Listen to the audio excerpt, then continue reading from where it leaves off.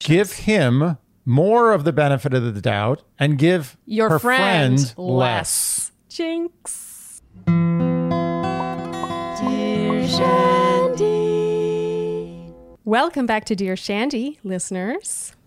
Hello, Andy. Hello, you. Feels like it's been a minute since we've done a Q&A. It does. Because of those recaps. Damn, recaps. Like, even though we've been in this position, this feels unfamiliar. It's true. But I confess, I think I might be more into what we're about to discuss. Perhaps. Which is your questions. Shall we begin? Mm-hmm. This first question is from Anonymous. Our favorite. Should I begin with an Anonymous? There are a lot of anonymi in this Q&A. Yes. Yes, let's hear what Anonymous number 68 has to say. Okay. There's no Dear Shandy, by the way. She just gets right to it. Oh. First, I would like to say that I love your podcast and have watched every single episode. Okay, she's forgiven. I am a 19-year-old female living in Texas. My family is from Asia, so we have a very traditional culture when it comes to dating. I will graduate high school this year and will be going into a university that is 2 hours away from my hometown. I have a boyfriend that is 23 years old that just graduated from college as a mechanical engineer major. We met back when I was 17 years old, and we have been dating for 1 year and 5 months now. I would say he is the first relationship I have and also my first love. In the year that we have been together, I would say that I have laughed a lot and enjoyed all the little moments that we spent together. I wouldn't say he's a romantic guy in general, but he is very thoughtful.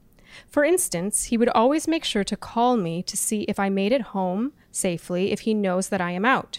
Also, he would always ask if I am hungry or if I wanted to drink anything every time I get in his car to go on a date or to just hang. This might not be a big deal to others, but I consider it a thoughtful gesture since I love food. Anonymous is our person. Mm-hmm. He doesn't make grand gestures, but he notices the little things. Because he is older and more mature than the guys I have known in my life, I feel safe and cared for. For example, if my car broke down in the middle of the road, I feel that I can just call him and he will know exactly what to do. He has very similar characteristics as my dad in terms of their calmness and their patience. I have always said I want someone that will love me like how my dad loves my mom, which I clearly see with my boyfriend. With that being said... Dun, dun, dun. Ooh, yeah, it sounds... okay, we're great. Next question. We're good to go.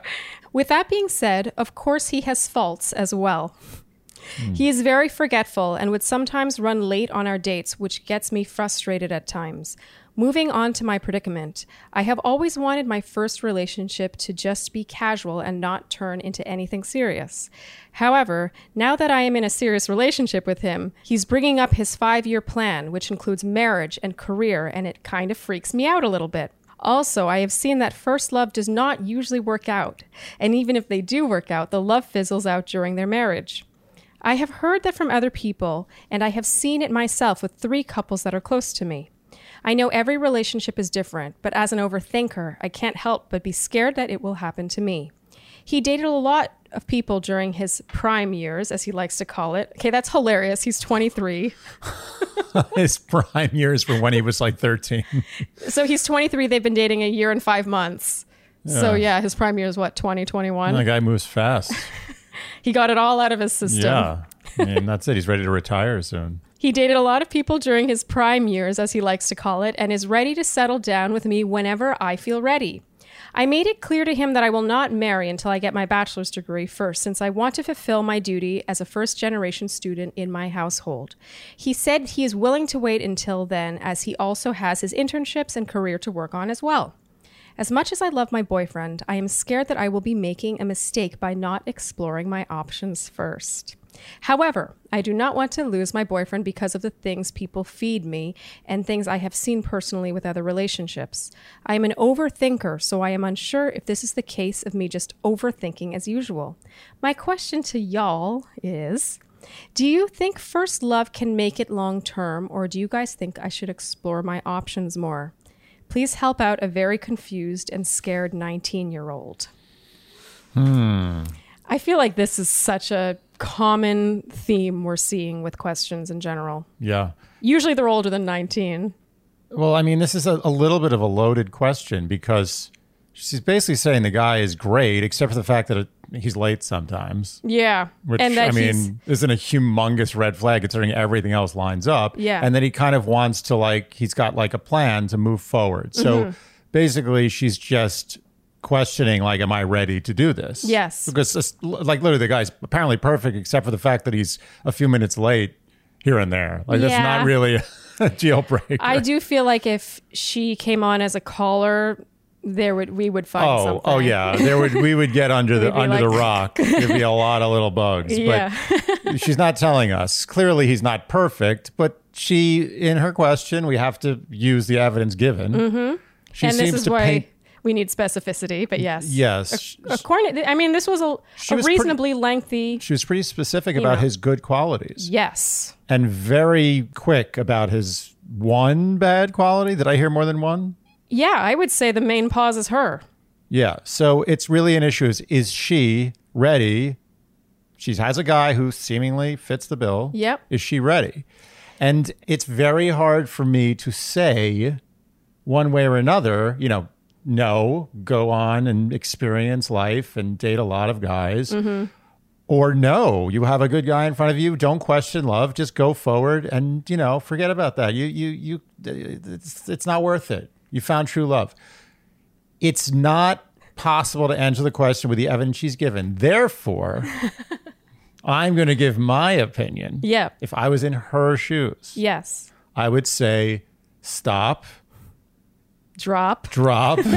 Yes, very good. And roll. Out. Nice. Thank you for the assist there. You're welcome. Yeah. And a basketball reference. So it's like a mixed metaphor. So, I would say if she's having these kind of second thoughts, and again, we have the advantage of knowing that she has written into a podcast. Yeah. Which is always a bit of a trump card, honestly. It bothered her enough. It has been haunting her enough that she's writing into a podcast. Well, you know what it is? It's in these fence calls where I think it really helps us. It's absolutely. It helps sort of tip it over one way. It's like at the end of Match Point. Was it the piece of evidence? Like, I'm totally spoiling the movie, but where it hits the railing. Do you know what I'm talking about? I saw the movie, but I don't remember the scene. It's a famous scene. I happen to love Match Point. I like the way you have declared it a famous scene. Like, I don't remember that. I watch every movie that's ever been made. I don't remember this scene. Anyway, but I trust you. Yeah, it's something that's just right on the railing and teetering, and then it goes. Or it's like a tennis ball that lands on the net and then wobbles over. That's probably a better example that more people can relate to. But also related to tennis. Yeah. So her writing into Dear Shandy, even though she didn't write Dear Shandy, is the tiniest breeze moving the ball into one side of the court. Right. And I that's a good analogy. And I firmly believe that had it not been for her writing in, if I had just met her and she brought this up, I wouldn't have an opinion. But my opinion is, I have to take a side here. I'm going to say, as hard as this may be, I think she needs to move on. Maybe he's going to be there when she's done exploring. I doubt it.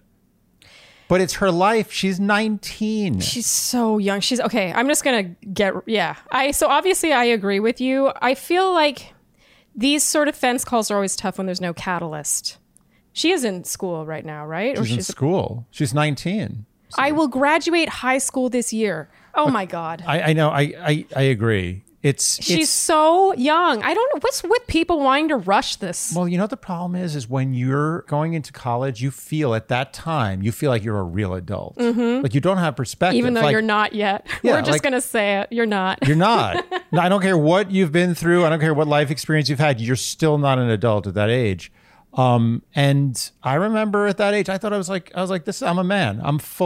This is it. It's just from here on in, it's just me accomplishing things. I'm not going to grow anymore as an adult. Mm-hmm. And looking back, I was like an embryo. Like I didn't know what the hell was going on. I was in diapers. I'm going to say I agree with you. The relationship I had when I was 19, I was a completely different human than I am now. Mm-hmm. So, I've seen pictures. You look like a kid.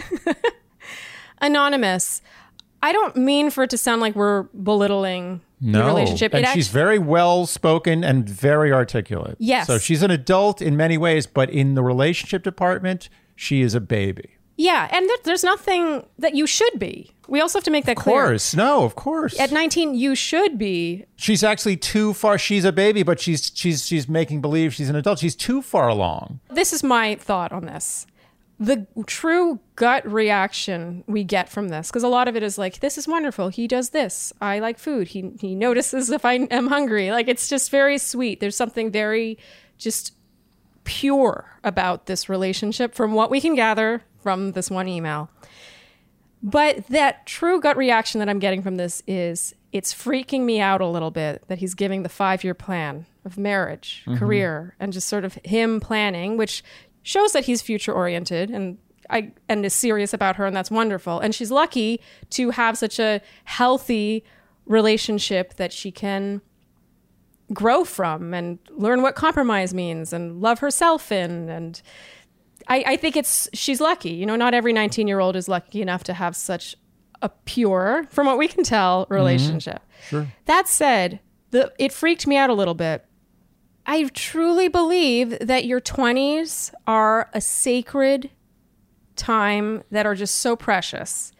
And what are you? Sacred. Sacred. No, I'm just thinking like you know, like the things you do in your 20s, sacred doesn't really fit with it. But I get what you're saying, you get and what I I'm agree. Saying. It's a really special time. Yeah, absolutely. And it's a time when you're kind discovery. It's the discovery period. It's the discovery period when you can kind of get away with shit that you can't get away with in the same way in your 30s. You're free. You're free. You're playing adult. You're for the first time in your life, you're playing adult. Yes. And you get to start making money and figuring out what friends you would choose to have in your circle when you're not just sort of thrown into the same high school. And making mistakes and having to deal with your mistakes on your own, as opposed to someone cleaning up the mess for you. Yeah. And you're not really protected by being a student in a high school, although she's about to be a student in university, so it's not even quite the same. It's just that, to me, when I look back, one of the greatest joys of my 20s was that sense of discovery. And that applies to all arenas, including dating. And I will say this to close. I think we covered this one. Yeah, I mean, we can't really give an answer to this, to be honest. I have an answer. It's a qualified answer. Okay. And I will ask her, anonymous, this question. Okay. Can you live with... Look at her. Oh, you, anonymous. Can you, anonymous, can you live without this guy? Can you envision a life where he doesn't exist in your life? And if you can, I would say move on. Yeah, I can see it needing more of a catalyst. I always talk about the catalyst, but in this case, I don't think it's enough to be like, oh, I want to be single now for no reason other than just generally wanting to be single. I think it's more likely that she'll go off to school. Maybe she'll develop an interest in someone. She'll just sort of become immersed in this next chapter of her life. And that brings about, of course, a whole other slew of opportunities and humans and interests. It's a perfect inflection point here because she has the excuse, and it's not really an excuse. It's real. She's in a different place. She's starting a new adventure. She's away from him. They're apart. She can say, look, I we're not together. Like, I'm going to be at school. We're not going to see each other a lot. Like, I'm going on this whole new adventure, for lack of a better word. And I think that I'm not ready to settle down. It's an age-old conversation. It's not that big a deal. He doesn't have to go out, get drunk and cheat with a bunch of girls. Yeah. It can just be like, hey, I am in a place in my life where I don't think I'm ready for the 5-year plan that you have. And I love you and I care about you and I really want to be with you. And I wish we had met, 5 years down the road. Yes. And the I wish we had met.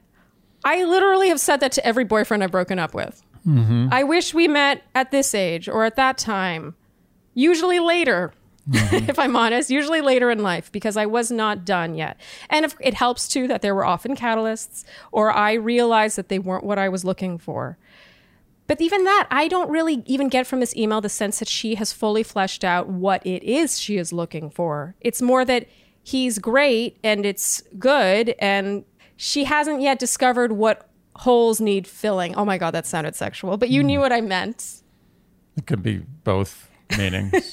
You learn that from just living life and going out and having these new adventures. Yeah. That seems to be the word of the day. I know that based on her email that she will, if she stays with this guy, she'll always wonder. She'll always have that just thorn in her craw. Which, by the way, is completely valid. Yeah. Because she's 19. She's 19. 19. There's a song, Hey 19. It's literally about how a 19-year-old girl is basically a baby. No offense to 19-year-old girls. Yeah. And they are girls, by the way. I would ordinarily say women. A 19-year-old is a girl. Anonymous, we cannot possibly answer this question. It's a great example of a question we cannot answer.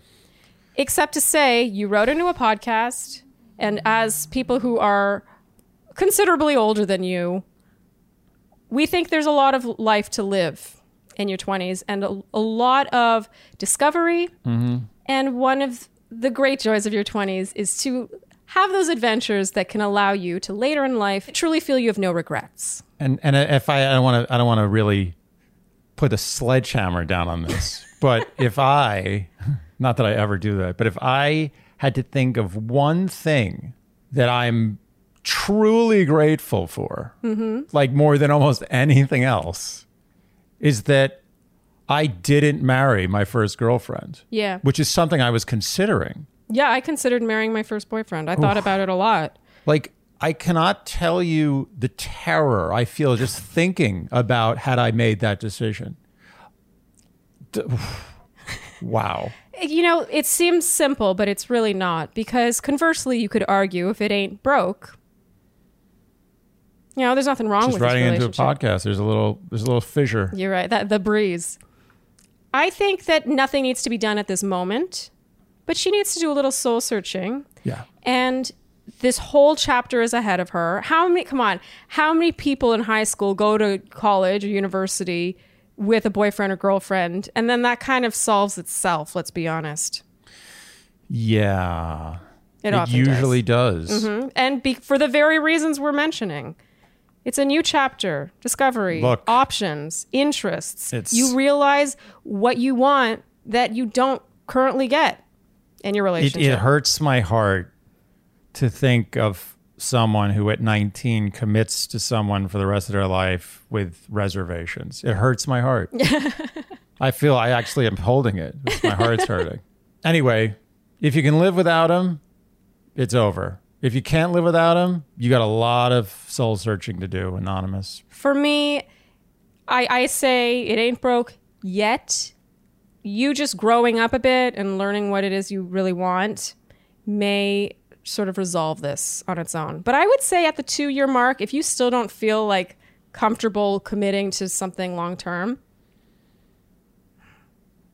I mean, why? What's this for? I don't want to be a dick, but I'm really sitting with this more, and the more we discuss it, the more I realize that she should just start thinking of a medium-term an exit plan. Before we wrap, there's just one thing I want to touch on. She talks about how she's graduating high school. She'll be going to a university that's 2 hours away from her hometown. 2 hours is not crazy. Mm-mm.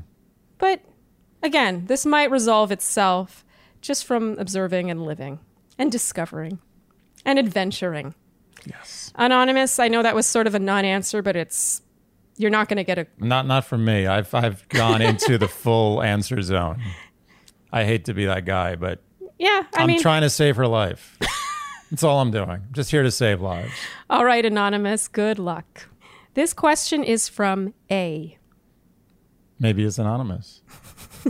Dear Shandy, I've listened to every podcast episode so far, and I appreciate the work that goes into it. I appreciate how Charlene is always dressed up and seems to always have... What about me? No? And seems to always have everything under control. Yeah. Thanks, A. I agree, too. She's got it under control. In your episodes with couples, she always knows how to redirect the conversation back to the topic. A girl after my own heart. I hope that you know you are appreciated. Wow. I'm touched. So nice. Thank you, A. My question/problem is not about a romantic relationship, but rather a friendship. I, 27 female. Have a friend, also 27 female, since high school. So we have been friends for over a decade. About 13 years, to be precise. I think she's a wonderful person. She has many great qualities, and she's very caring and fun to be around. With that being said, there are also some things that she does lately that I can't seem to get past. I will list some examples. She is always late, no exceptions. When we're meeting just the two of us, she will be at least 15 minutes late, and if we're in a group setting, she will be 1 to 2 hours late. Ooh. If I tell her that if she doesn't show up on time that I will leave, she will maybe get there on time. I have left on multiple occasions, but it doesn't get better. Wow. Next bullet point. Once she told me to come to her house to hang out with her and a couple of friends. It takes me half an hour via public transport to get there. When I got there, she wasn't at home.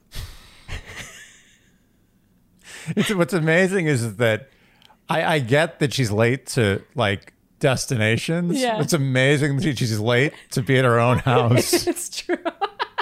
It's true. That takes skill. When I got there, she wasn't at home. It was a cold December night, and I had to wait for an hour and a half outside for her to arrive.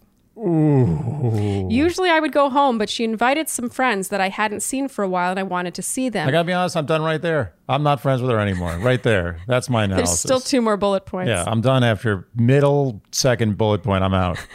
It turns out that she went to pick them up, but she left her apartment too late. Once we agreed to go to a furniture store on Saturday at 11 a.m. She chose the time. On Saturday at 10 a.m., I messaged her just to remind her, and she didn't reply. I waited for her to pick me up, and she didn't show up. At 1 p.m., she woke up and apologized, but the damage was already done. Needless to say, we didn't go. I'm sorry. I shouldn't be laughing.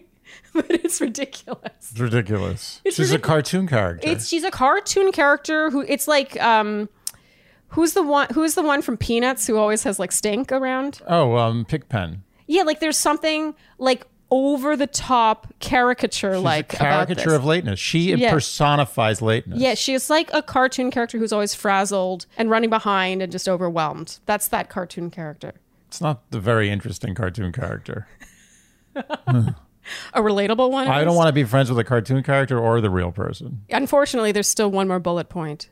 I mean, Should I? It's just the nail is in the coffin. Now you're just splintering the coffin. Once she had an agreement with my mother to make her a poster for her business, and in return she would give her something from her business, which is quite valuable. Think, for example, an equivalent to using a car for a month. A year later, she didn't do it, and I had to learn how to do it in order to make it. So I guess she's still talking about the poster. I told her that I made it, and I sent it to her and asked if she could make some minor adjustments, because I didn't know how. She said she would do it that evening. Guess what? She didn't. I reminded her the next day, and she said she would do it that day. She didn't.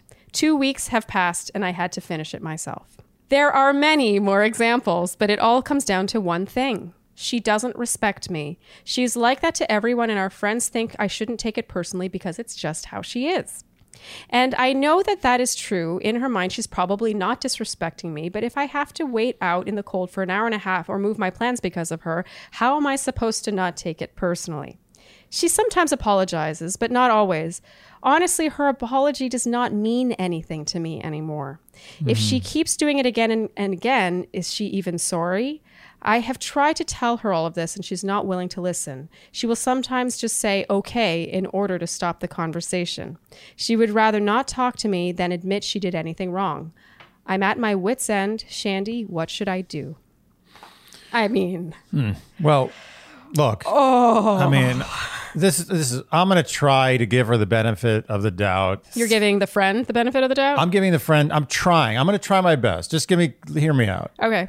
There has to be a bullet point list of good qualities, unless this girl's a masochist and all this girl's friends are masochists. Yeah. She's got to be in some ways really good to balance out this really terrible lack of respect and irresponsibility and lateness, all that stuff. Yeah. So without me knowing any good things about her, she sounds pretty terrible. Yeah. Maybe she's the greatest friend that's ever been on earth, except for those things. My guess is she's probably an average friend and she has those problems. But I cannot for sure say that she should cut ties with this girl because I don't know why she's been friends with her. Why has she been friends? What's so great about this girl? Is she there because it's like a sister thing where she's like, well, we were friends when we were kids and I just kind of like that's the thing. I was gonna have to still be friends with her? I'm going to go out on that limb and say they're friends because they've been friends, which is the case for a lot of friendships. Mm-hmm. And I know I've had friendships like that. Sure, we all have. And to be honest, they are oftentimes more work than they're worth if it turns into something like this. Yeah. Like in this case, I have to wonder. I kind of wish there was a paragraph of her redeeming qualities because I wanted to hear. We would be kind of crazy to be like, oh, it's fine, or try to talk it out when it just sort of feels like she should cut this. Am I crazy? Or just, she doesn't have to even cut it officially. She could just be like, you know what? Oh, no, I'm saying slow fade. I've done this before with the friendship question. Yeah, like really slow fade. But just be like, hey, you want to meet up to go shopping today? Like, oh, no, I'm busy. And then a couple weeks later, hey, you want to meet up to go to this party? No, I have to have plans with my mom. You know, just keep making excuses. Again, assuming she doesn't have redeeming qualities that you actually do want to hang out with her for. No, but she needs to be punished. And I think I hate to say it, but the best way to do it is to just blow her off constantly and then make her think, wait a minute, am I getting what I deserve? What bothers me is that when she confronts her and tries to talk to her about it, I'm curious how that unfolds and if she does it in a way. She's not receptive. Yeah. And again, I do think the approach matters. Clearly, this girl is, relaxed about time. We've talked before about being late. And I personally don't think chronic lateness is the worst crime in the world. If it is 10, 15 minutes and it is apologetic, I think I've touched on this before. But a couple of these examples were pretty rough. Like an hour and a half. What are you just not? She's just not thinking of another person's experience. I have a couple of friends who are like my late friends. Mm-hmm. Some friends consider me the late friend, but it's like lateness within total reason. The way this girl is behaving, I feel like she's like maybe a drug addict. Like it's not normal lateness. I don't want to suggest that she's got substance abuse problems, but this doesn't sound normal. This sounds out of the bounds of normal lateness and irresponsibility. What she sounds is selfish. I agree, but that's what a normal late person is. This is out of the bounds. Well, I personally don't think all of these bullet points have the same value. For example, this first one, she's late at least 15 minutes. We all have that friend who is always late 15 minutes. I know I have been that friend on and off in my life. Sure. Meanwhile, the one where it's a group setting, she shows up 1 to 2 hours late. You know, what kind of a group setting? Is it a party? Is it a sit-down dinner? I do think all of these things matter because I can see how if it's a big group of 20 people, you just sort of roll up whenever. You don't necessarily know if it's a set time or if it matters. So I don't really think that those are necessarily the end of the world. The one that really got me is the waiting outside in the cold for an hour and a half is completely indefensible. Like, did you just forget you told her that? Like, that's actually, it's not even safe. Like, it was December. I assume in a cold place because she said it was cold.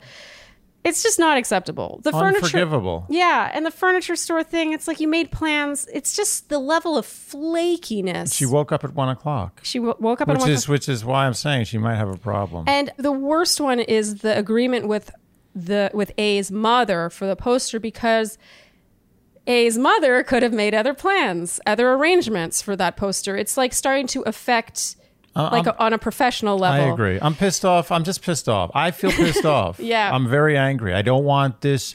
You know what? This is what I think, to be honest. Mm-hmm. I don't know if I agree with the slow fade. I think this demands a no holds barred conversation. Like, not like, oh, I don't want to talk about it. Okay, I'm sorry. Just please just drop it. No, don't accept that.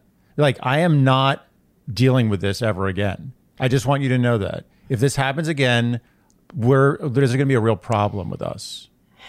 And just really bring it to a head. Be like, I'm not going to deal with this behavior anymore. I mean, you're disrespecting my time. You are absolutely, totally, without mercy disrespecting my time, and I'm not going to deal with that anymore. We are friends. Friends are good to each other. Yeah. This is not what a friend does. I wouldn't expect my worst enemy to leave me outside of their house for an hour and a half in the cold. Yeah. Who does that? I mean, I respect your answer. I guess what got me and why I'm thinking slow fade is I feel like this is, to me, I'm getting lost cause from this. I think you might be right. But honestly, out of respect for the friendship, I think that instead of power fading, which is what I usually would recommend, I think they both deserve to give this to each other. I think this girl deserves to get the 3rd degree. Yeah. But she also deserves to get an honest conversation. I believe that. They've had 13 years of friendship. I don't think a power fade is the right thing to do, but it's 2 wrongs make a right, right? Yeah. Don't do that. Don't lower yourself to her. Oh. Bring it to a head and say, I just want you to know, that if you continue to do this, I have no choice. I'm done. I am at the end of the rope. I am done. Mm-hmm. I love you, but I'm like, done. I want you to know that. We're done. Okay. No, I think you're pulling me over to your side. I would be curious to know when she has confronted her in the past, if she was passionate and as honest and upfront as that. Mm-hmm. What really got me is when she said her apology doesn't mean anything to me anymore. Yeah, what's an apology if you keep doing it? I get lost cause from that. It's sort of like it's all meaningless. But again, you're right. A 13-year friendship, you're right. You've convinced me, deserves a fight. Honestly, sometimes a fight is necessary to get out on the other side and to salvage the friendship. I know from personal experience, oftentimes with these long-term friendships, it has to get worse before it gets better. Yes. And usually the longer and stronger the friendship, the more vicious the fight. And it's also a test, to be honest, because if you cannot recover from that fight, then that's all you need to know.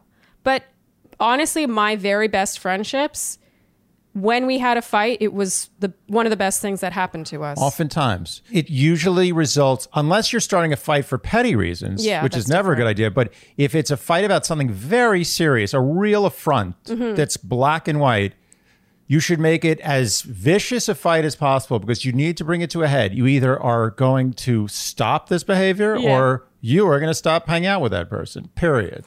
All right, A. I think the answer here is confront her full throttle. Yes. Not gently. 5th gear, overdrive. Yeah, this is not a slow, gentle confronting. Yeah. This is like a battle axe, like Thor hammer. Boom. Well, because it sounds like this friend might need that. Yes, that's what I'm saying. She's helping her. Even if this ends the friendship, even if after this they make plans to go to a movie theater and she's like 9 hours late, or she's so upset by this confrontation that she is like, okay, I don't want to talk to you anymore. And it's over. Yeah. Either way, it plants the seed in her head that she is a monster. Not to keep dragging this out, but I feel like the kind of person that exhibits behavior like this to this degree cannot see themselves as a monster. Of course. Like I sense extreme selfishness bordering on narcissistic-ish traits. Yes. That I wonder how much energy A should exert towards this. But I agree. You're right. 13 years, it's sort of like a last hurrah. Try. And otherwise, the friendship is over, so you might as well at least try to salvage it. And the thing is, if she had extreme narcissistic tendencies and like this behavior was pervasive throughout all her behaviors and she was acting like a psychopath and she was being a miserable, like nasty, scary human being, I would say just don't give her, just be like, goodbye. Yeah. But she's not. She's like probably a decent friend except for this horrific blind spot. Yeah. She needs to be very viciously slapped. I was going to say bitch slap, but I can't say that. All right, A. I hope we answered that. Good luck. Don't try too hard, is what is my final thought on this. You've tried hard enough. Yeah, I would say give it one last hurrah. And if she doesn't meet you part way, there are better friends out there. There are friends who you choose because you treat each other with respect. You're not friends just by default because you've known each other for years. I agree. And just one last point. Mm-hmm. There's an option B I'm going to present. Yeah. To end the friendship. Yeah. Without the confrontation. Yeah. Tell her you have this great plan. Wait for the coldest day of the year. It's a great plan. It's going to be the best. It's so fun. This day is going to be so wonderful. Yeah. Tell her to meet you outside at this place, which is not near any indoor area, at exactly 10 a.m. and show up at 2 p.m. See how she likes it. See how she likes it. Fight fire with fire. Mm-hmm. All right, A, good luck. This next question is from another anonymous. Hello, dear Shandy. Nice. That's cute.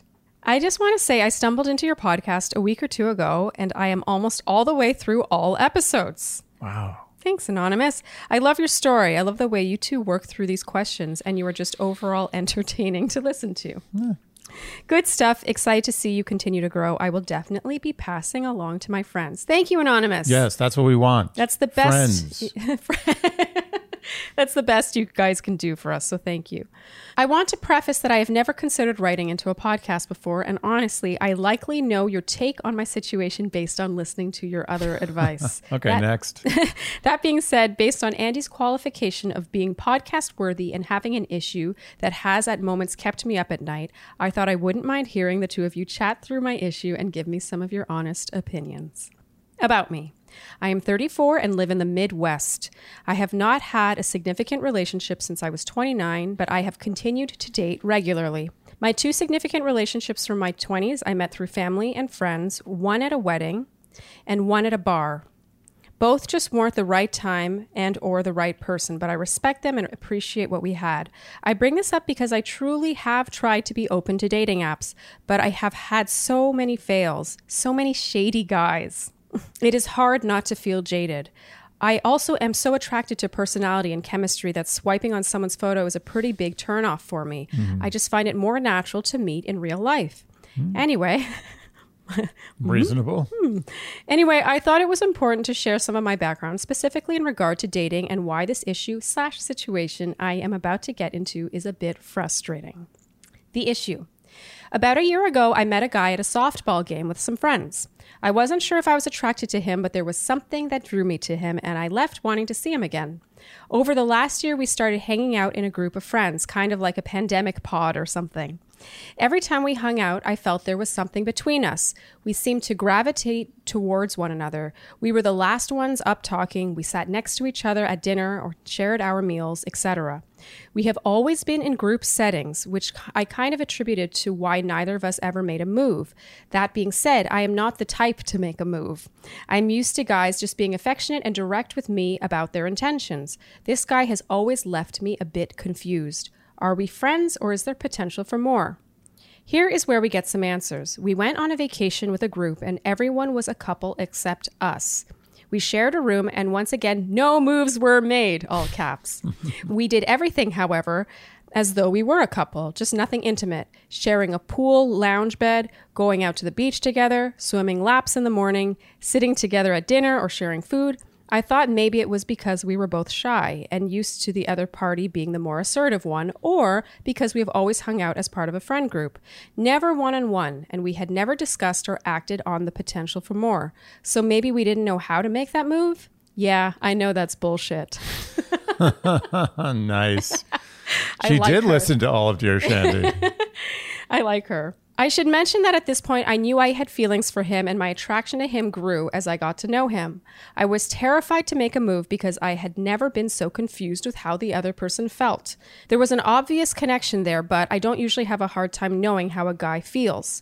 So after the trip, we continued to hang out in group settings. One night, I drunkenly texted him and asked why he never made a move after I was dropped off at home.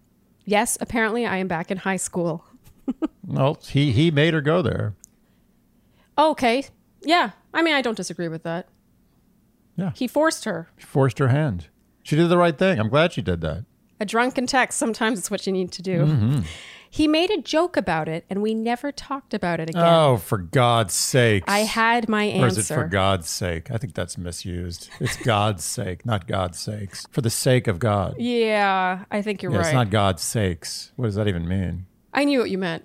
I know now we are just friends. But I still get confused when we hang out and fall asleep on the couch watching a movie or when he touches me for longer than necessary, ...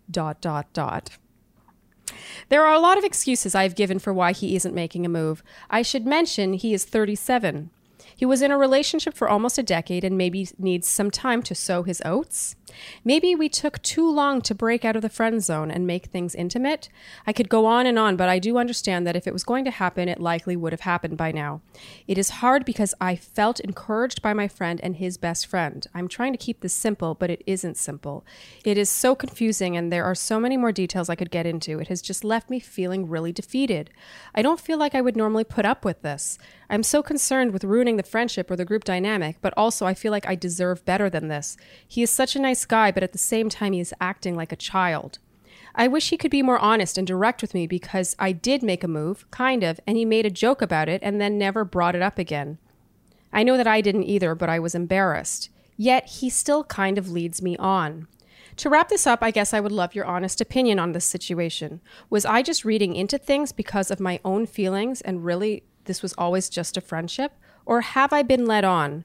Why was he leading me on? And is he just scared? At this point, I'm put off by the situation, and honestly, I know that it shouldn't be this hard. It's just frustrating when you feel something and see the potential for something great that just never goes anywhere.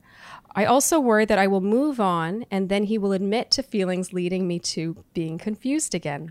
By the way, guaranteed. There's your answer. Yeah. Is it even worth it to seek answers, or do I just understand our reality and maybe distance myself from the situation? Okay, before we get to our answer, I followed up with her because I wanted a few more details. I wanted to know how long ago he ended his 10-year relationship. Mm-hmm. Also, I wanted more specifics on the leading on body language because she had mentioned extended touching and I wanted her to be more specific. So his 10-year relationship ended a few years ago. They've remained friends. And it was with a woman, I assume? She, yeah. Okay. She was also married this past... Okay, so... Oh, where were you going? Not suggesting anything. Yeah, no, I think that's a valid question. It's worth addressing. Like, now we know he's straight, or at least, he's into women because he was in a 10-year relationship with one. Well, we know he at least gave being straight a shot. I'm not 100% convinced he's straight. It was one of my... I have three possible reasons and one all-encompassing reason. Hold that thought. Just remember what you're going to say. I'm just going to provide a few more details. She said the touching situations would be him coming up behind me and grabbing my shoulders. There are times if I was walking up to him, he would give me a side hug and let it linger. When we sit together and play games, there are playful touches. I will say that we do not touch each other enough to single that we are into it, but there are just little moments that this happens that make me think, what the fuck? This is not a normal friendship situation. Also, notably, he's not like other guys I've dated in terms of temperament. He is more reserved and maybe immature. I'm used to guys being very forward and direct with their feelings and intentions. This balances better with how I am, which can be very timid and reserved until I feel comfortable. Okay, there's a lot to unpack here. So do you want to give your most likely reasons? I've been thinking about this. I believe there is one grand, all-encompassing reason why this is happening. Okay. And then there are three sub-reasons. Okay.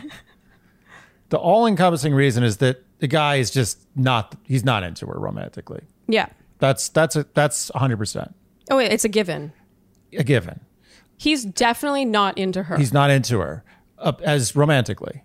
Romantically. Yeah. Oh, yeah. I think he likes her as a friend. I think that's what she was alluding to when she said, I know what you're going to say. Yes. Okay. So let's start right off. We're going to say the thing you think we're going to say. We said it. He's just not that into it. That's what you wanted to hear. Yeah. Now, sorry. I mean, I say that with a heavy heart, but there's a lot of words here and I think the answer is pretty obvious. Pretty clear. So, yeah, but it does help to hear it from an outside perspective. And I want to make very clear, I don't want to lose track here, but take note and do not let this distract you from meeting somebody else. That's very important. Gray zone. Yeah, do not let yourself be in the gray zone at any age. Stay away. And we will redefine gray zone. But hopefully down the road, we won't have to. Mm-hmm. But gray zone is where you are not being committed to or not in a relationship, but you have blinders on because you just cannot stop thinking about that person or comparing other prospects to that person. So anonymous. Very dangerous. Yeah.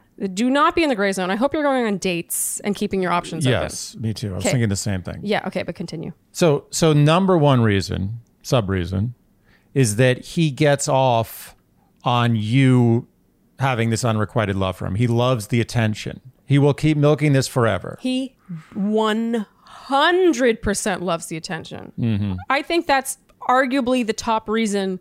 I mean, yes, so far it's all of the above. Mm-hmm. D, all of the above. Mm-hmm. Sorry, I'll let you finish. No, I appreciate the concurrence. I'm very passionate about this. He is, and honestly, leading on, I just think that in platonic male-female friendships, sometimes things can get a little tiny bit flirty. It's not always as just like straight and narrow as a pure platonic friendship. I think it's usually there is some flirtiness. Oftentimes. If both parties are straight and it's a platonic friendship. Yeah. Why wouldn't there be? Unless you were grossly unattracted to the person physically. Yeah. Or you felt there's a chance they were into you, so you were purposely kind of... But even then, there's that dynamic where someone's kind of into the other person. 90% of the time, there's a little flirtiness in male-female relationships. Even if it's just playful joking and sort of You think ribbing. 90% of the time? Yeah, I'm going to go 50. Okay, in my experience, it's been very high. I shouldn't tell you that. No. Like, don't hang out with any of your girlfriends. What? I'm going to just... flip through my male friendships really fast and think about this. 70. 70% of I'll the go time. with that. I'm good with 70. There's a faint, not meaning anything, not going anywhere. It's not serious, but a faint, flirty vibe to a platonic male-female friendship. Yes. And I'm saying 70, that really leaves a lot of room. Meaning you can have a partner who has platonic friendships on the side. You don't need to be... No, you shouldn't be worried. Yeah. It doesn't mean it. It's just part of the chemistry of male-female relationships. Yes. Oftentimes. Yes. So... And also, sorry, before you continue, don't forget your next bullet point. Also, I do think a lot of people, male and female, cannot engage with the opposite sex of approximately their age range without a flirty vibe, even if they're not remotely interested. I would argue that a lot of people, men and women, do this. I agree. I totally agree. Like I'm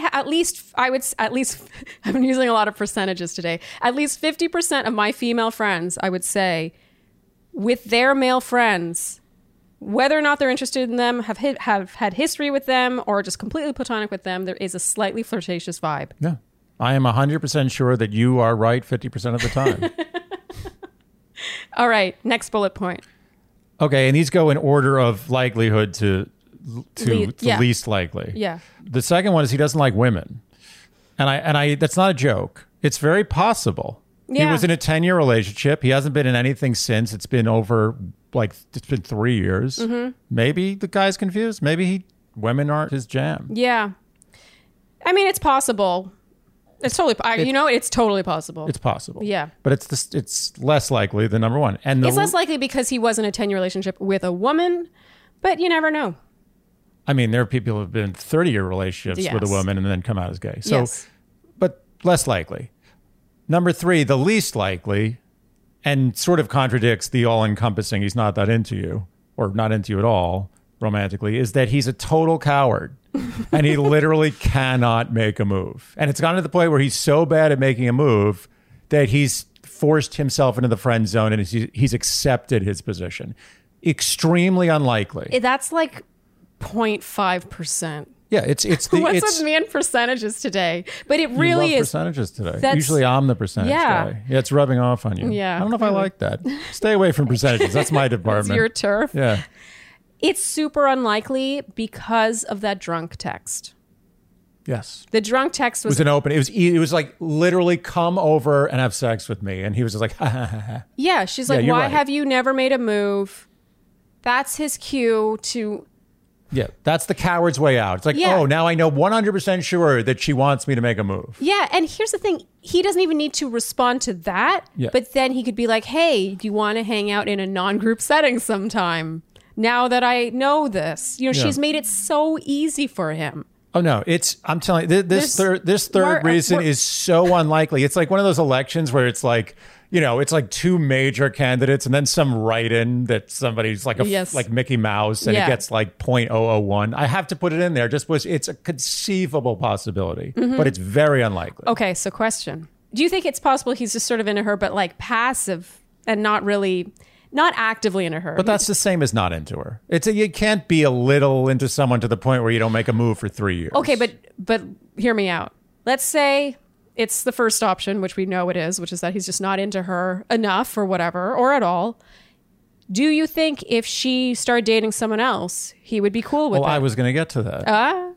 I know you well. Or we think the same. Yes, we know the answer to this. He would suddenly be a little bit more interested in her. A little bit more interested. And if he wasn't significantly more interested, then the game is up. Like, he is not into her at all. Well, and honestly, that is the answer right there. The fact that it would require her being into someone else or being pursued by someone else or just having someone else in the picture. Or blowing him off. Like starting to really blow him off and not being available. All three, all of the above in any mix. To be honest, the vibe I get from this guy is more that it would require her receiving interest with someone else and just sort of being taken for him to be like, which by the way is the worst trait. That's confirmation that she should never even entertain the fantasy of it. Yes. We're using a lot of words to come to a very simple conclusion. And which she knew we were going to come to. You knew what we were going to say. He's not into you. Move on with prejudice. With prejudice. And I would argue that if you don't think you can do that in all these group settings because you are so into him, that maybe you just sort of avoid being in the same place as him, if it's that difficult for you. I mean, it sounds like it really bothers her. If it's really that bad, if it's a real problem, she can have a talk. She could be like, listen, his ego is going to go through the roof, but... No, I don't want her to give him that because he knows she's into him. I'm just saying if she wants to make it not passive aggressive, she can literally just say, look, I'm into you. I think you know that. I'm paraphrasing. I don't feel really comfortable being around you, and I'm sorry. Like, I wish I could do it, but I just don't feel comfortable. I need to move on, and blah blah blah, and just have the conversation. That's very mature, extremely mature, and she's going to send his ego skyrocketing. But it might be necessary, because otherwise it's going to be awkward. And this guy, I feel like this guy needs to understand boundaries a little better. He's kind of abusing her in a way. Like, I think he knows where she is mentally, and he should be respecting that. He's not. It's not really his fault, but I'm trying to put a little blame on him. He could be doing better, is what I'm saying. I'm torn because I kind of think she's taking what I see as sort of lighthearted, platonic, that sort of flirtation that we mentioned, and sort of spinning it as more of a lead on than I think it is. And it pains me to say that because I want to side with our reader all the time, but I don't know if what he's doing is that terrible. But I have a caveat to that. If he continued to do it after she drunkenly texted him and made it pretty clear that she is interested in him or would want him to hit on her or ask her out or whatever, then I think he's leading her on because then he fully knows. So to me, it matters what side of that text everything falls on. I agree. After that text, I think he should have backed off from the touchy-feeliness. Yes. And, just out of respect. But also it would be very human behavior for him to continue to do that and even lean into that because he likes the attention. Well, then that would have, the sub-reason number one would be strong. Which was sub-reason number one again? That he loves the attention, basically. Yes. He loves the attention.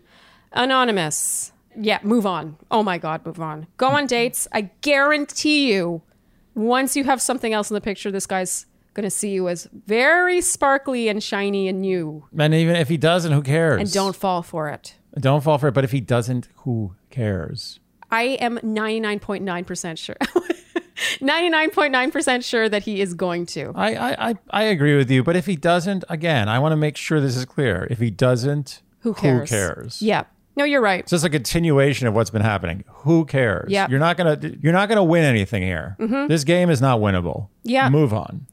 And I would say put less stock in these tiny little moments. Like, she's really thinking about, he put his hands on my shoulders, he hugged me from the side. Like, I've been married to you for so long, and I hug guy friends for longer than I should, and hug on the side, like, touch each other's shoulders. Yeah, these little things doesn't mean anything. I don't think it means that much, and I don't necessarily think it's leading on body language.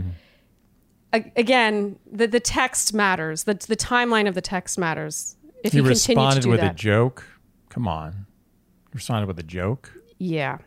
She's right. That was the answer. It's not good. Anonymous put zero stock in any of this flirting.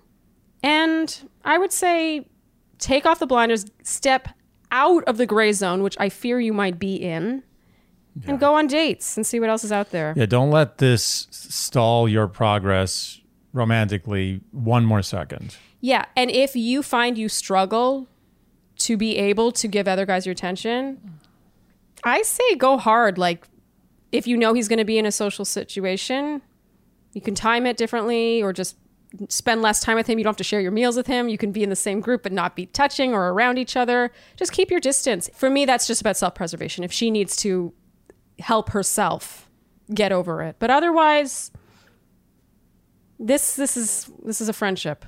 It's a friendship. Just treat it like a friendship. And many platonic friendships with no romantic prospects look like this. Yeah. All right, Anonymous, I'm sorry if that wasn't what you wanted to hear. Oh, I think it was what she wanted to hear. Well, it's what she expected to hear. I think she wanted to hear it too. She wanted to close the book. I think this may have closed the book for her. Shandy hopes, I'm speaking in the third person again, that we close the book. Or in her words, dear Shandy hopes. All right, Anonymous, good luck. This next question is from A. Wait a minute, another A? Another A. So we've had an Anonymous, an A, an A, and an A. No, Anonymous A, Anonymous A. That's just chance, by the way. Wow. I did not plan it. I'm choosing these based on the questions. All right, let's hear it. Dear Shandy, I need help. I am a 25-year-old gal from the Midwest and started talking to this guy, 33 years old, about 3 weeks ago. We met on a dating app, and after our first in-person date, I knew I was smitten. He is funny, kind, intelligent, and accepted me for who I am, an incredibly socially awkward gal with a habit of talking a bit too much. We have since gone on 2 more dates. He calls me almost every night, and we usually end up talking for over an hour. I thought everything was going so well! ! I even opened up to him about my past and how I am currently trying to work on my own relationship with men, sex, and dating. I let him know that I am not super comfortable with physical intimacy with men at the moment and how it will take some time for me to get there with him. He was super understanding and helped establish boundaries so we could be on the same page. But then, cue dramatic music, I found out something about him, ... Mm-hmm. Do you want to guess? He's on dating apps. That's my first guess. Okay, you get 3 guesses. He is gay. No. I'm gonna cut that one. Has a girlfriend. Warmer. He's married. Ding, ding, ding. Yes. He's married. I was not the one who found this out. My friend did and then told me. I confronted him with this information and asked him if he was indeed still married. It turns out he is legally separated, which is like a divorce, but not a divorce, I guess. And the relationship he was in was incredibly toxic. He explained that he no longer wanted this person to have control over his life or happiness anymore, and that's why he was waiting to tell me. He went on to explain it's a really hard topic to talk about and is emotionally draining for him, so he usually waits until the 3rd date to disclose this information. I understood this, and even though I felt hurt and betrayed, I agreed to keep talking. He's in the process of going through divorce, but it can be a very long and strenuous process, plus COVID has slowed down the court process even more. I felt like all this caused me to pull away a bit, but everything was going great again. But then, cue more dramatic music, I found out his ex-wife still lives at the property they share. And once again, I was not the one to find out this information. My friend was. Aww. This friend is very involved. Yeah. She's like a PI. I can't really tell whether she's helping or hurting this situation. Because it's hard to know. Okay, do you want to just get to the end and then we'll discuss? Yeah, let's get to the but end. You know what I'm going to say. Sure. She did some stalking on Instagram. I don't have social media, and immediately told me about this. I, again, confronted him with this information. He said that when we first discussed his marriage situation, he asked me if I had any questions regarding his situation, and honestly, I didn't. The way he talked about it made it seem like a very straightforward separation situation. But to find out that he was married but not divorced, she still lives at their property, and also that I had to be the one to find all this out instead of him telling me makes me uncertain of where to go next. I have been single for a while and have found that it's really difficult to find even one person I click with. So I think I would regret just leaving this situation with him because it is a complicated one. I told him that I wouldn't feel comfortable being romantic anymore, but that we could still hang out as friends. And then once everything is resolved on his end, we could try dating again. He seemed receptive to that idea, but I wonder if seeing him as a friend would make seeing someone else romantically difficult since I'm already talking to someone I have a crush on. Am I dumb for not cutting things off? Is this whole let's be friends thing just not a good idea? Is the juice not worth the squeeze? Thank you both. Even if you don't read this, writing it out has helped me tremendously. Love, A. So the friend, what I find interesting is that the friend, found out about this guy, that he was still married, before the third date, because he said he normally discloses that on the third date, which, to be honest, I think is totally reasonable. Totally reasonable. He probably doesn't want to scare away dates. Can I just interrupt for a second? Yeah. Also totally reasonable to be dating while you're separated, yes, but married. And also, I hate to say it, totally reasonable to still be living in the same house as your wife. Yeah, as long as you're separated. There are couples, as we learned with that family and marriage therapist, there are fully divorced couples who parent together, who live in the same house. They're basically like business partners. I understand that the friend is trying to help her, I think. The friend is annoying. The friend is kind of overstepping, I think, because what she's doing is not allowing this to progress in the way that it should. She doesn't know if he would have told her about this stuff, and now she won't ever know. Now she's poisoned the well. And the fact is that if she was at a bar and she saw this guy making out with a girl, that's different. That's totally different. Yeah. Tell her, I saw your guy making out with a girl. Dump this guy. Forget about it. Why is the friend stalking his Instagram to this degree before the third date? I find that strange friend behavior, unless she enlisted her friend to find out dirt, but that's also strange. Mm-hmm. Honestly, there's no dirt on this guy. I even have to qualify what I said. Even if he was in a bar making out with a girl, still kind of fine. Yeah, because they're not even officially dating. They're not even on their third date. Yeah. He's allowed to make out with girls.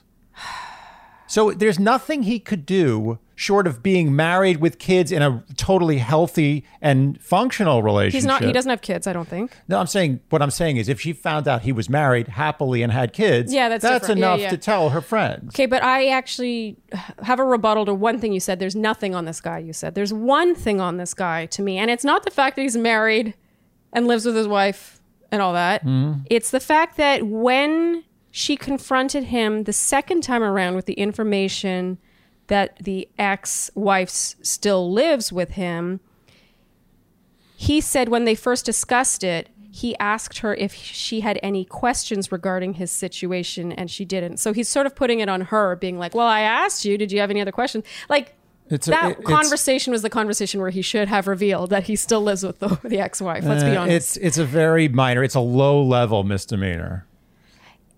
It's low level because I understand why he would still want to kind of put a lid on that because and not let it. It's going to be misinterpreted. Get to know the person first and then say, by the way, my wife was... It's actually, it's bigger than a misdemeanor. Okay. I mean, they were having a conversation about the ex-wife. He should have been like, I'm going to let it all out. I'm going to tell you everything. I think you're right. That's the biggest crime he's committed, I think you're right, though, but it's honestly. a misdemeanor. It's not a felony. Okay, sure. The friend is playing a bigger role in this than I feel like her email. I feel like this friend needs a hobby. That's number one. Yes. Either that or this friend I'm making such leaps right now, but I get the vibe from this friend that she doesn't want A to be in a happy relationship. I sort of get that too. There's too much effort. And I would argue like gusto behind finding out unfavorable things about this guy. Romance is like the beginnings of romance and romance in general can be messy, can be sloppy. It's not always like, storybook. I'm glad you're saying that, actually, because I think a lot of people expect storybook. Like, I love our meeting story and our How We Met episode and all that, but it actually worries me when some people are like, oh, I want that, or that's so serendipitous, or like, it was fate and all that stuff. It's like, sometimes it's a mess. You meet your future husband by cheating on your boyfriend. Totally. It's not always the way you want it to be, but that doesn't make that future relationship any less valid or magical. Yes, I agree 100%. And that's why it's not a friend's job to point out nuanced issues that she's discovered with this new partner. It's your friend's job to point out extreme red flags that they've discovered by accident. Not because they've been private investigators, which you should never be. That's not your job. Let nature take its course. Yes. And nature was not allowed to take its course. And I think the well may be poisoned to the point where I think she may have to walk away from this, or at least say, look, figure out your situation, file your papers. We'll revisit this. Okay, so you don't think it's salvageable? Like they can continue As I said, I think it's salvageable, but I think they need to step back for a second. I honestly think like they need to restart. It needs breathing room. Yeah, I don't necessarily disagree with that. I feel like it's just so tripped up at the beginning that they need a do-over. And a little break and then a do-over if possible. And if not, then that's it. They just both move on. So the question is the whole let's just be friends thing. Do you think that's ridiculous? I don't think she should do that. I think that's a real commitment. Yeah. Yeah, actually being friends. Yeah, it's a hard job. Yeah, the whole let's just be friends is usually more of a nicety than an actual intention to stay friends. I think in this case, if she finds what she has with this guy so special, she said she never feels this with anyone. These are two. The first one's not a strike, by the way. They never made it to the third date where he should have told her or said he would have told her. I agree. And the only strike, really, there's one strike, and that's that he didn't mention the wife living with him. But even that, I gotta say, if they're in the early dating stages, I can see why he would feel reticent to share that, because if he cared about her and wanted to see where it could go, he wouldn't want to scare her off. I agree. I have a heart for this guy. The guy's human. I mean, who knows? Maybe he's like a serial killer. Maybe. But from what we have, he sounds just human, going through a tough time and trying to be fairly honest about it. Yeah, and trying to date people he's into and not scare them off with the fact that he's not yet fully divorced. You think it's easy to be separated, going through a legal divorce, living with your wife and dating? I mean, it's not easy. And I'm glad that actually this question's touching on this. It didn't even occur to me the first time I read it, but another thing to consider is when you're separated and going through divorce, you may not have the financial means to have one of you go live in an apartment. Of course. It's a big assumption that you can just be like, okay, we're splitting up. I'm going to have this house. You have your own house. Yes. It's a huge assumption. Yes. Not everyone can afford to do that. I had a friend who was quite well off, who lived with his separated wife for some time while he was dating and she was dating. I think that's more common than people think. People sort of, it's funny. I do think people think that when people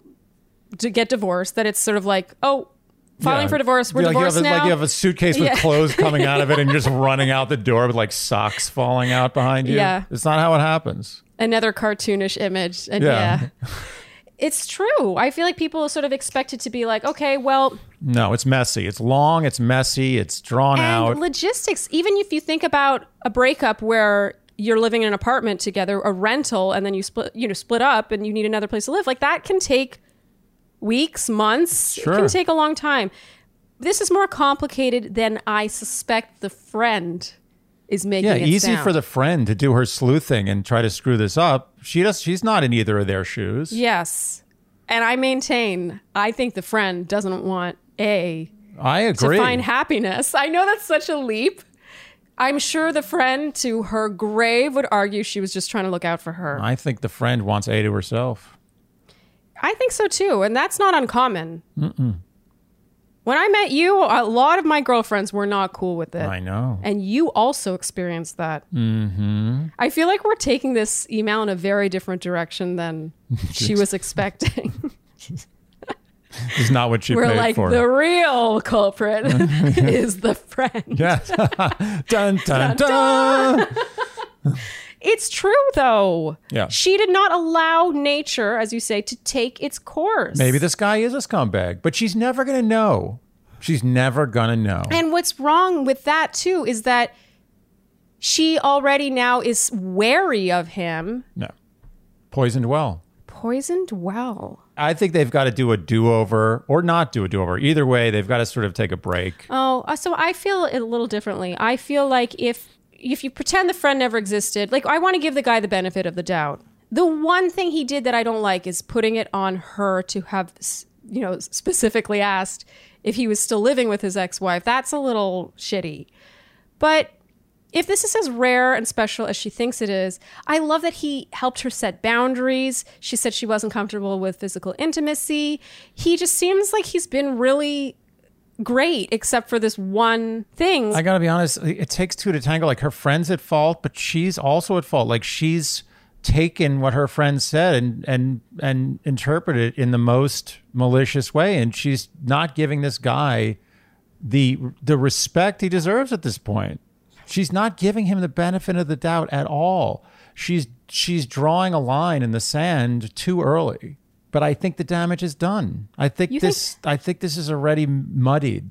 I feel like it's salvageable. I think that if this is as special as she feels it is, then she shouldn't have done what she did. There's one strike. There's one strike, not two strikes, one strike, and that was him not openly revealing that when they were finally having that conversation. Okay. But one strike is not the end of the world. We've had other red flags that are way worse than this, in my opinion. I think give it a go, see where it goes. Maybe you will discover that he is indeed a total scumbag and a liar and all the things that I'm sure your friend is trying to convince you that he is. But there's nothing here that makes me think he's a bad guy or not worth trusting. I agree. Not yet. Not yet. Yeah. But it would be nice if nature could take its course, and you could find that out on your own without your friend meddling. Well, I agree. Maybe they can get back to nature, but I don't know. It's been beaten up a little bit. Am I being too optimistic with this? It can go either way. My feeling is that this just got off on the wrong foot, and they should probably revisit. See how they feel if they don't see each other for a couple weeks. I don't know. The thing that really stands out to me is I have found it's really difficult to find even one person I click with. Then she should have been given a little more breathing room to this. I think they're both at fault. I think she's at fault and her friend's at fault. And the guy is a little bit at fault. Everyone's... But believe me, I blame the guy all the time. So I'm not like siding with this guy. I'm just saying there's not enough proof that this guy's a bad guy, that he's doing anything but trying to get through a divorce and date at the same time, which is very hard while you're living with your wife, which is common in a separation. We both feel for this guy quite a bit. So why is he getting such a hard time? I think she's already given him too hard a time, and their friend should just buzz off. Seriously. Buzz off. Enough with this friend. I haven't heard buzz off in a long time. Yeah, that's an old school one. So the real culprit here is the friend, obviously. That's clear that we feel that way. Andy, your take is she's already started to give it breathing room. Forget being friends. You think just spend some time apart, and if they miss each other, they kind of want to rekindle it, give it another go, give it a few weeks. Yeah, take a breath. They both need to take a breath. This didn't get started the right way. Mm-hmm. This is a little poisoned. Yeah. Take a breath. Take a little time. I'm not saying take 6 months, because in 6 months, they're both going to probably forget about each other. Take a couple weeks, a week or two, see what happens. Be more open-minded. Give the guy a chance. If you had such a great connection with him, why are you demonizing him so fast with scant evidence from your mole of a friend? She has her friend on her shoulder, like whispering in her ear. I think she should listen to this friend less. Not only in this situation, but in many situations. Yeah, and I agree. Yes, this friend needs a hobby. Mm-hmm. So my take is a little, as usual, slightly softer. Although your take is soft. Yeah. For Andy, an Andy take. It's a soft Andy take. I think that, the whole let's be friends thing, it's not like they each need friends. No, she already has her friend, the private investigator. What more does she need than that girl? So yeah, Andy's take is give it a little breathing room. I don't think that's bad advice. For me, I just don't think there's enough broken here or enough poisoned to say that this is doomed or even needs breathing room. I think just sort of try to pick it up where it left off and just let nature take its course finally. And if there is another strike, another shady thing that he should have told you about, of course, then that's different. As with all situations. Give him more of the benefit of the doubt and give your friend less. Jinx. All right, A, good luck. All right. This next question is, do you need a snack? No. This next question is from Rachel. Oh, a person with a name. Dear Shandy, I love your podcast and admire the positive example of a healthy relationship you provide to your viewers. How nice. Thank you, Rachel. I like how everyone leads off with a compliment. Not everyone. No, it's true. Some people just get right into it. I'll be honest, I have not dated the most emotionally available men in the past, but after doing work on myself, I believe I have gotten much better at recognizing a toxic relationship and leaving much faster. I am 34 and looking for a healthy, loving relationship that leads to marriage. I am a well-educated woman and have done fairly decent financially in my career when compared to your average 34-year-old. About 3 years ago, I changed my career path and became a realtor, and about 8 months ago, I moved to a different state, so I had to get relicensed. All of this was fine because I sold my house before I moved, which provided me plenty of money to hold me over while I reestablished myself in a new town. Essentially, the way I live my life, I will be fine to live off that money another year even if I don't sell a single home. I have recently started going on dates with a man 3 years older than me who is very well off financially, like owns a private jet well off. That's very well off. Oh, yeah, that's up there. I have previously dated a man that was similarly well off, and it didn't sit well with me for some reason. I'm writing to you to see if you can help me identify why the difference in income bothers me so much and for suggestions on how to get past it. This guy seems like an amazing man, and I don't want to ruin it over my insecurity. We met on a dating app, Hinge, and chatted for about a month before we met because he owns a vacation home near me, but lives in another state. We went on 2 dates the first time he came to town and have been on 2 more dates since he came back to town this week. We are still in the makeout stage, so nothing overly sexual has occurred. I love that, the makeout stage. It's a real thing. In our time talking, he has divulged that he has a therapist and reads many relationship books, which I find very attractive. But does he listen to Dear Shandy? I have also been on a journey of self-improvement, and this is the first man I have met that is doing the same. He is happily divorced and has 2 young kids. I have never been married and don't have children. Typically in relationships, I'm more of a, I'll get this dinner, you got the last one kind of person. This kind of arrangement doesn't work so well when your date is buying $300 bottles of wine to go with dinner. I know I have found it frustrating and limiting to date men who tend to be cheap, so I don't want to hinder the relationship by suggesting lower-end restaurants, but I also don't want to seem to be the kind of woman that never offers to pull her weight when it comes to nights out. These kinds of relationships also typically come with lavish, over-the-top vacations that one could only dream of experiencing, and I don't even know how to contribute in the least bit because I'm more used to going 50-50 on a $200 per night stay. It's much different when the room is $3,000 a night. I'm not saying that in either case that the men made me feel like I needed to contribute financially, but I worry that I could seem like a gold digger or rude if I don't at least offer to pay my way. I think the most disappointing experience with my ex was that I wanted to buy his birthday dinner. He agreed at first, but then later decided he wanted to order an expensive bottle of wine, and he asked for me to just let him pay. I insisted that I wanted to pay and for him to just get the wine. He didn't, and wouldn't tell me what he had wanted to order, so he just went without it on his special day. I wanted to do one nice thing, and it left me feeling like I had instead put a damper on his fun night. The other thing that bothered me about that relationship was his friends suspected I was only in it for his money. But in reality, his money was actually making me consider ending the relationship. FYI, the other guy was actually a few months younger than me, so in no way is this any kind of sugar baby scenario. In the end, I broke up with him after about 6 months of dating and a few rude remarks from him about me being, quote, lucky to be there during a slight disagreement on a trip to the Super Bowl. Ooh, never a good move. Okay, so now we know why I was waiting for something like that. Something that put a sour taste in her mouth. Obviously, I knew going to the Super Bowl would have been unlikely without him, but I didn't like his tone or the underlying message that came with that statement. I dated him a few more weeks after that statement and broke up with him when I realized I would never marry someone who uses his generosity as a weapon. Are you okay? No, I already know what I'm going to say. Okay. You could go on for a long time. I'm already there. Okay. Want me to get to the end? Sure. I know this problem probably seems like boo-hoo, a young rich guy wants to date me, but I really don't want to get in my own way. Do I tell him my concerns about dating someone so well off? I kind of feel like if this was the other way around, that I might be offended by a man being insecure that he makes less than me. Do I just not offer to split expensive things instead of not bringing it up?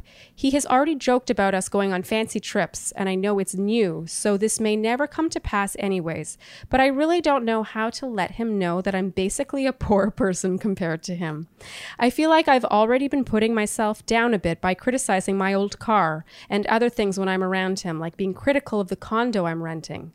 I also find myself buying more high-end clothes and shoes when I'm in these types of relationships so I can look the part at nicer restaurants. How do I quit letting my insecurity around money get the best of me? Thank you, Rachel. First of all, she gets the Dear Shandy gold medal for the best humble brag we've heard so far. Which is? How can I just stop having all these fabulously wealthy men pursue me? It's funny that she's dated 2 fabulously wealthy men. This is the thing. Right from the opening, you could tell just by how she was leading with the email that she puts an enormous amount of weight on being financially self-sufficient. It's very important to her. Yes. You can almost say she's blinded by it. I don't even know if she knows why.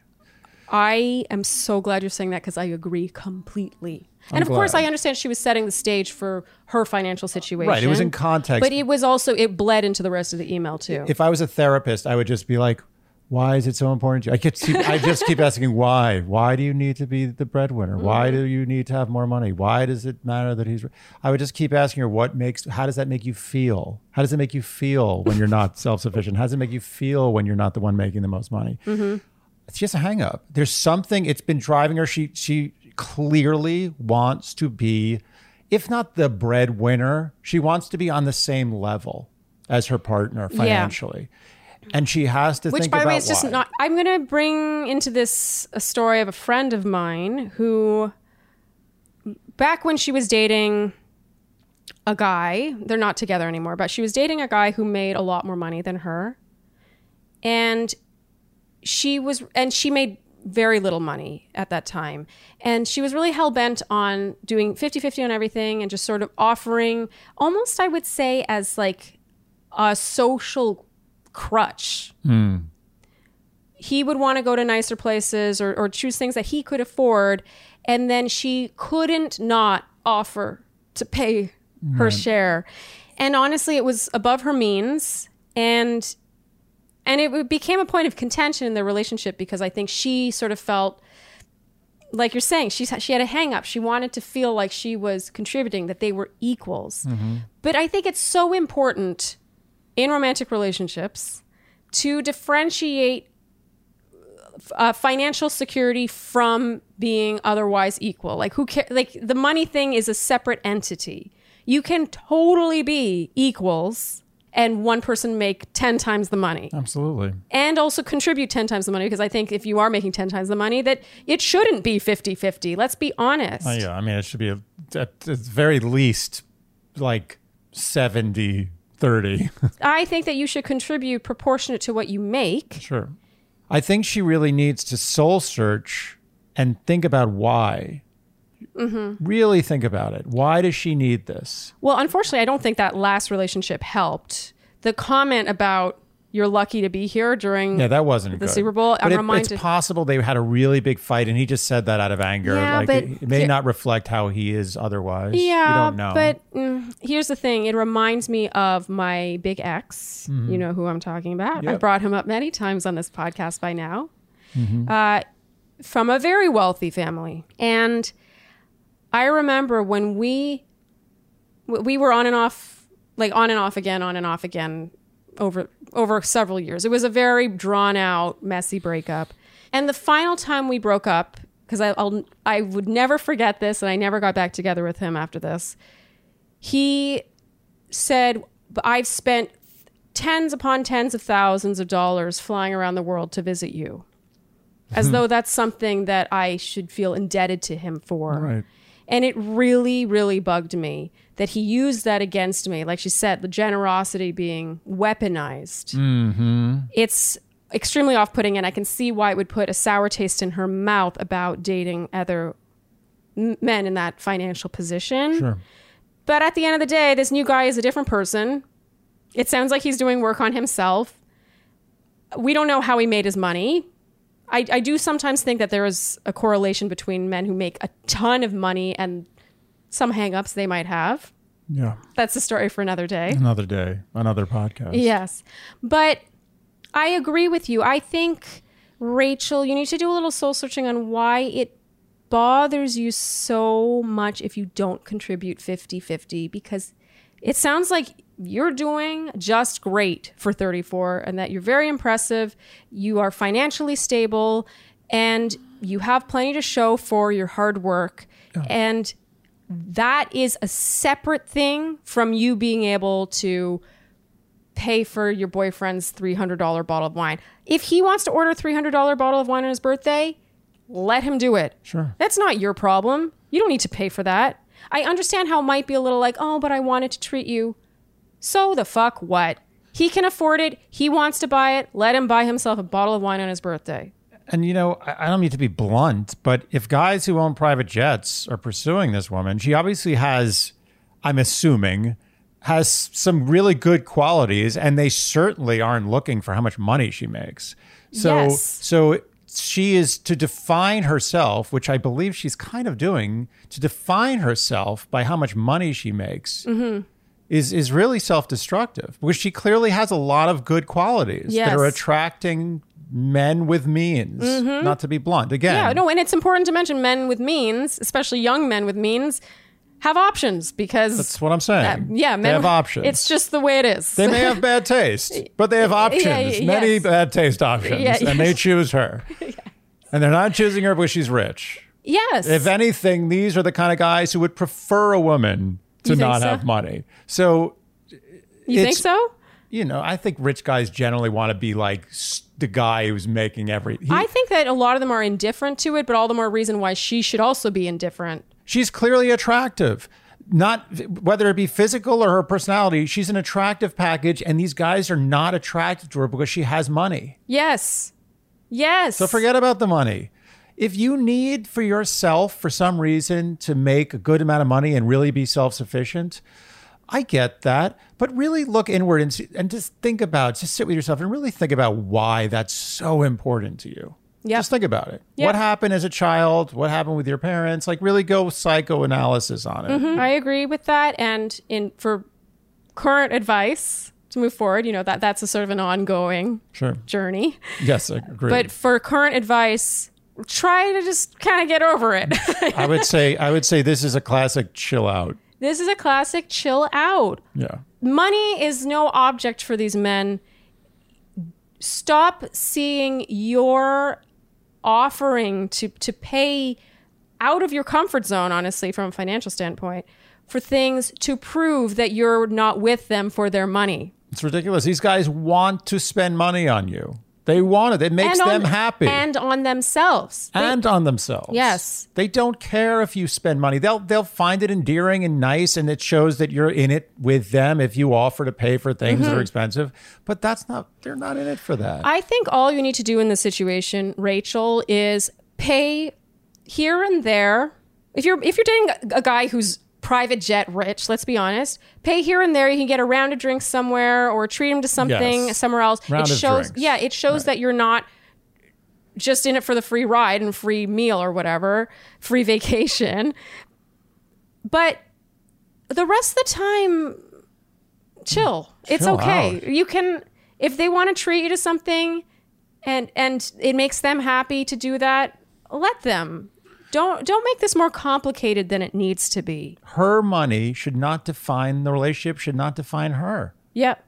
Nor should she let the guy's money define the relationship. Money should never define anything. Which, by the way, is what she's doing. Yes. She's allowing these wealthy guys money to define how she acts in this relationship, how she dresses.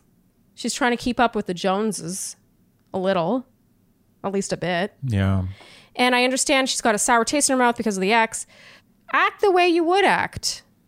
Dress the way you would dress. Yeah. Why would you want to attract someone based on sort of trying to be this other persona anyway? Be yourself. It's working. Just be yourself. They like you. Be yourself. Yeah. I love our trite answers. Sometimes you get a question and the person knows the answer. They really do. I think she knows the answer. I think so, and she just needed to air it out. Rachel, chill out. Don't buy things you don't feel comfortable buying financially. And enjoy. Yeah, enjoy your private jets. I want a piece of that action. I mean, why not? Yeah. You may not end up with this guy with the private jet, but one day you might look back on this and be like, that was fun. Yeah. And by the way, dear Shandy wouldn't mind, an invitation to the jet. One, you never know. To the free vacation. Yeah, just a little jet ride for dear Shandy for the help we tried to give. All right, Rachel, good luck. All right, I think we can wrap there, Andy. Feel good? I feel like we got through it. You're depleted, I can tell. I'm depleted. This was a heavy session. These were tough ones. My brain hurts. Yeah, there were no softballs in this bunch. No. Yeah. Isn't it amazing how many relationship questions there are? It's unbelievable. It's They just true. keep coming. I think there's an infinite number of relationship But don't questions. say that because we still want more questions. Send no. your questions. I'm not saying we have an inventory of infinite questions. I'm saying that there are, when it comes to love, I believe, an infinite number of scenarios. I hope so, because otherwise our podcast will be donezo sooner than we'd like. We'll just be answering the exact same questions over and over. Yeah. Thank you guys so much for tuning in to this episode of Dear Shandy. If you enjoyed what you heard today, you know what we're going to ask of you. We want you to like, subscribe, hit the notification bell, follow us on Instagram, leave us iTunes ratings and reviews, and telling your friends, and generally doing the things that you would do to keep a podcast in business. Because truly, the best thing you can do for us is to help us grow. We like growth. We like growth. If we don't grow, I don't know how long we're going to do this for, to be honest. You're not supposed to say that. It's true. No, you're supposed to say that. Yeah, it's true. So thank you guys so much for your support, and we will see you next time on Dear Shandy. Bye. Dear Shandy. Everyone is talking about magnesium. It's all you hear about. But why? What do we know about magnesium? Well, magnesium is the number one mineral that 75% of Americans are deficient in. If you are a woman over 35, magnesium will help you rediscover balance, energy, and vitality. Magnesium supports more than 300 enzymatic reactions in your body, including those involved in hormonal balance. From functional medicine doctors to mental well-being and female hormone experts, we all know that magnesium is the one mineral to improve all aspects of well-being and health. But which one? Magnesium Breakthrough from Bioptimizers, the trusted choice recommended by leading experts with 7 best-absorbed forms of magnesium to ensure your body receives the support it needs for overall well-being. Go to bioptimizers.com/balance today and use code BALANCE10 for 10% off. Support your journey to wellness at bioptimizers.com/balance. Magnesium Breakthrough from Bioptimizers, your foundation to optimal health and vitality.